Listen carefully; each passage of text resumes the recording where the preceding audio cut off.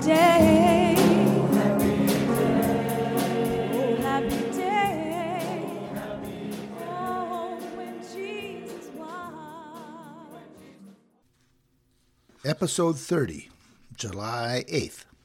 Today is Saturday, and with 92 degrees, with 100% humidity, the summer is here. It has been a different week. Tuesday was the 4th, so the week was really broken up. We picnicked, and Dave took Pat and Katie to the fireworks at the country club at 10 p.m. I didn't feel like going, partly because of lack of energy, and partly because it was late. Anyway, it was sort of another case of pull away. Sometimes I think I need to start pulling away so it won't be so hard on myself or the kids. Dave has just taken over in so many ways, and although at times it hurts, I think it is better. It is sort of sad, though.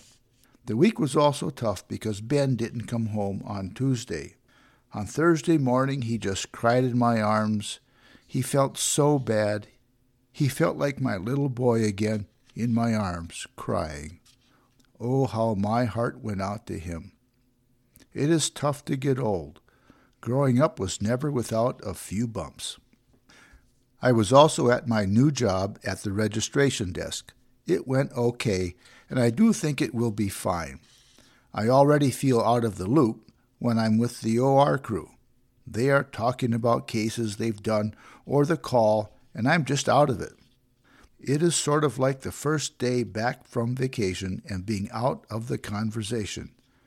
I went to a staff meeting on Thursday, and I really felt out of it.